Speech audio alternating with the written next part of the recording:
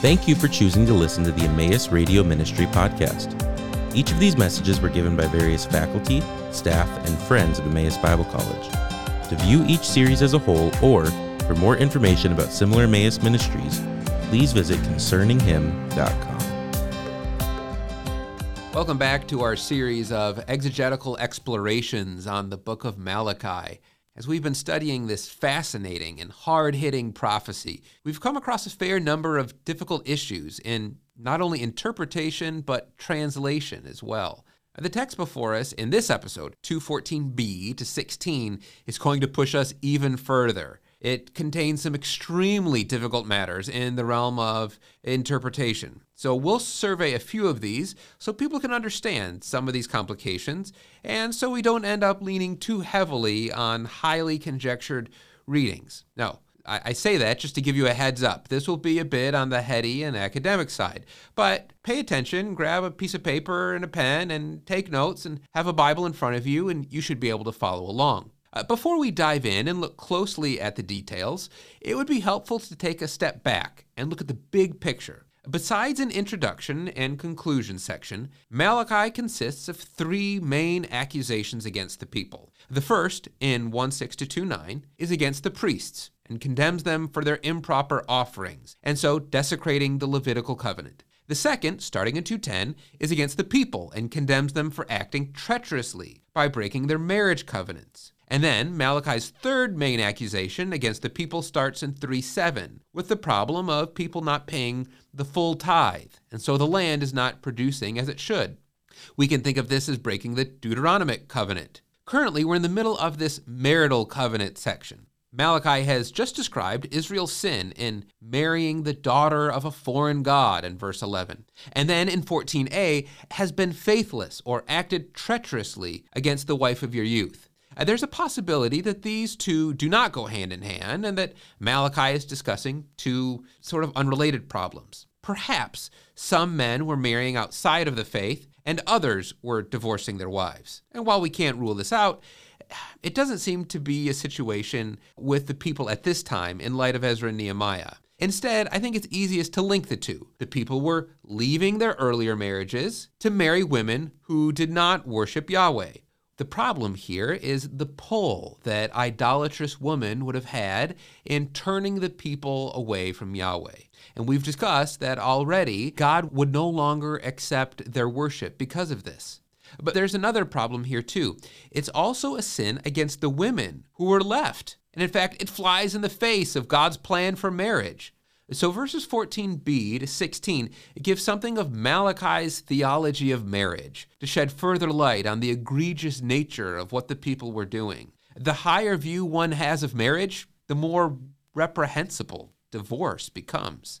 And so Malachi reminds God's people of the seriousness of this relationship and gives us one of the most significant texts in all of Holy Scripture on the theology of marriage. So keep your eye out for how Malachi does so in our text as I read my translation. And she is your companion and the wife of your covenant. Did not one create and give a remnant of the Spirit to him? And what was the one seeking? A godly seed. So guard yourself in your spirit and the wife of your youth. Do not act treacherously. If he hates, he divorces, says Yahweh, the God of Israel, then covers his garment with violence, says Yahweh Sabaoth. So guard your spirit and do not act treacherously. The first insight into the seriousness of marriage is in 14b. The she was described in the beginning of verse 14 as the wife of your youth. Now, marriage was an expected, assumed reality for people. Unlike today, when people make their own personal decision about if they're going to marry and then when do they want to get married. Marriage would have happened early back then, in the early teens, at least for women. How men were to view their spouses is described in 14b with a play on words in the Hebrew, since the word for companion and covenant sound so similar in the Hebrew. I suppose that the closest we could come to in English is companion and covenant, chaberetka and beriteka. This is such a crucial text for a biblical theology of marriage. The commentator Anthony Pedersen says here, quote, masculine equivalent occurs a dozen times, often referring to a friend or companion, or to business partners. The wife is certainly not viewed in ancient Israel as a chattel or possession to be disposed of at will. She is an equal companion to her husband, even if she exercises different roles." End quote. This is a really great perspective, though I would quibble with it just a little bit, and I'm going somewhere with this.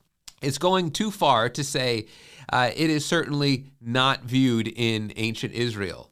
There are plenty of examples in biblical history where women are treated as property. Think of the sad story of Leah, and it certainly wasn't the view of Malachi's audience. That's why he's correcting them. They weren't treating their wives the way they ought to have been treated. Instead, if they had viewed their spouses the way they should have, they wouldn't have been treating them so cruelly. Our text in Malachi is so important in that it clearly shows that those who did hold to such a view were reflecting their surrounding culture, their surrounding, we could even say, sexist culture, which viewed women as property, but were not representing God's perspective on marriage. A husband and a wife are to be companions, equal partners in a friendship. Moreover, a wife is not only a woman of companionship, but also a woman of covenant. Marriage is a solemn contract made before God. Perhaps that is why we read earlier in the verse that Yahweh has witnessed between you and the wife of your youth. The men in Malachi's day had made an oath, a binding pledge and covenant, and the seriousness of that union makes their act of treachery all the more heinous. Verse 15 continues to give reasons for the sanctity of marriage and the seriousness of breaking that bond. That is certain. However, just about everything else in this verse is unclear. The ancient translations clearly struggle with it. And in fact, John Calvin wrote, quote, "There is in this verse some obscurity, and hence it has been that no interpreter has come to the meaning of the prophet." End quote. That's quite a statement. And still today, there's no consensus. Zender spends 15 pages discussing the options. There are three main unknown variables that change the import of this text. The first one is the word not. Seems pretty simple at first, right? But when you think about it, not negates something. Now, if this is the idea, then we have something like the New American Standard. Not one has done so who has a remnant of the Spirit. In this understanding, those who have this remnant of the Spirit, perhaps something like the least bit of moral insight, would not act in the way described in the previous verse. That makes great sense. The downside is that the word one in our passage seems to be heavily theological, more than just saying somebody. The unity or oneness is such a big deal in this context. The unit started with the question, has not one God created us, in verse 10? Instead, in contrast to the New American Standard, it is possible to take the word not as part of a question, which is the way most other translations have it. In this case, we don't have a negation, but actually an affirmation, just like the question in verse 10, like a rhetorical not. The second variable is the word one. This could be the subject or the object of the word made, one. So one person does it, or he made them one.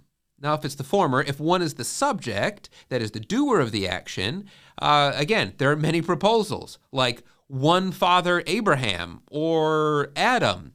But if we keep verse 10 in mind, I think one God still is the best option. So we have something like the NIV, has not the one God made you? And as a close second, we could say the word one could be the object of the sentence. So something like the English Standard Version, did he not make them one? And we could bring in ideas like Genesis 2:24 about the two becoming one flesh. Now, the last variable that really affects our understanding is this remnant of the Spirit. Some have argued that there was an error in copying the manuscript and that the word remnant is actually similar to the word flesh. So the NIV has, you belong to him in body and spirit. And the New Revised Standard Version has, both flesh and spirit are his. However, the reading remnant is in all our manuscripts and ancient translations, and changing the Hebrew is kind of like a last-ditch effort when nothing else makes sense, and I don't think the situation is that desperate. And so, though difficult, the Hebrew text as we have it is not completely incomprehensible, and I think we should keep the word remnant. The most likely understanding, to me anyway, is to see the Spirit as the Holy Spirit, which is the binding glue in a marriage, which God uses in creating this union. It may also be that the remnant of the Spirit refers to the wife. The attractive thing about this interpretation is that when we read 2 times in the text to follow, guard yourself in your spirit and do not act treacherously, it might mean that the word spirit is being used similarly. So, to summarize, the problem actually is not so much that the Hebrew makes no sense, but that it makes too much sense, and that there are many possible ideas it could convey, and it's hard to know exactly or precisely what Malachi is trying to communicate. And while I've given the interpretation that makes the most sense to me, it would be unwise to hang a lot of weight on any of these particular decisions to form our doctrine.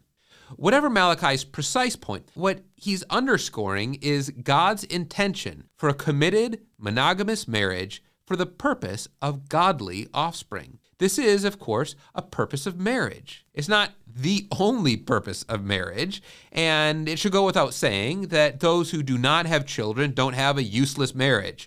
From the Song of Solomon, clearly there's benefit in being united in marriage for the purpose of enjoying the other person's company. From Ephesians, we learn that marriage reflects the relationship between Christ and the church, and so on. So the emphasis is not so much a mandate to have children, as it is to explain that God's purposes in marriage involve the raising of godly children, with the emphasis on godly. In that culture, producing children would have been the assumption. The severity of the people's actions are further explained in verse 16, followed again by the admonition to guard the spirit and not act treacherously. Now, if we're feeling a little beat up by some of the technical difficulties of verse 15, verse 16 is going to be the knockout punch. Some translations have God as the subject of the verb hate, and some have the generic he. So, as an example of the former, the New American Standard reads, "For I hate divorce, says the Lord, the God of Israel, and him who covers his garment with wrong." Now, as an example of the latter interpretation, the ESV reads, "For the man who does not love his wife, but divorces her," and so on.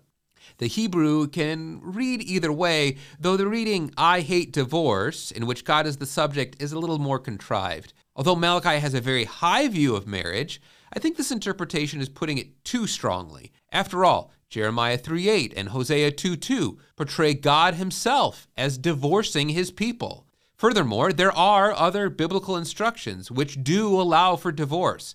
So this verse should not be understood as a blanket statement that all divorce in every situation is wrong. In fact, remember Nehemiah commanded as much. Instead, the idea is that the man who hates his wife and so divorces her is guilty. Hugenberger, citing ancient Near Eastern parallels, argues the combination of hate and divorce means he divorces without justification. The person who does act in this hateful way to his wife is covering his garment with violence. In fact, there's some indication that marriage itself was seen as a covering in the Old Testament, like clothes that you put on, as in Deuteronomy 22:30, or Ruth 3:9, or Ezekiel 16, verse 8. The idea is that the one who acts in this way is parading his sin around, and actually is doing so to his own destruction. The situation in Malachi was a specific one, and so we need to be careful in putting ourselves into the passage when we apply it. Not everyone who gets a divorce today is doing so for the same reasons described in Malachi chapter 2. There are other biblical commands which talk about the acceptability of divorce in certain situations. Malachi 2 can't be taken as a condemnation of all divorce, and yet Malachi 2 must be taken to mean that all divorce is out of the perfect will of God.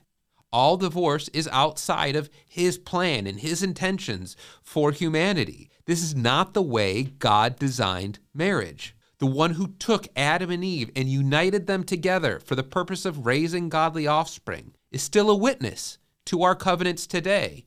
Is this how we view marriage? Do we view it as a holy covenant made before God? Do you view your spouse as your permanent companion, a friend and partner in life. Guard your spirit, saints. Don't act treacherously. Keep your promises. This is of fundamental importance. If we fail here, we fail the covenant, and there's no use pressing on to other matters until we are right here. Thank you for listening to the Emmaus Radio Ministry podcast. This ministry is possible because of the generous contributions from our partners around the world. For more information about partnering with us, please visit emmaus.edu/partner.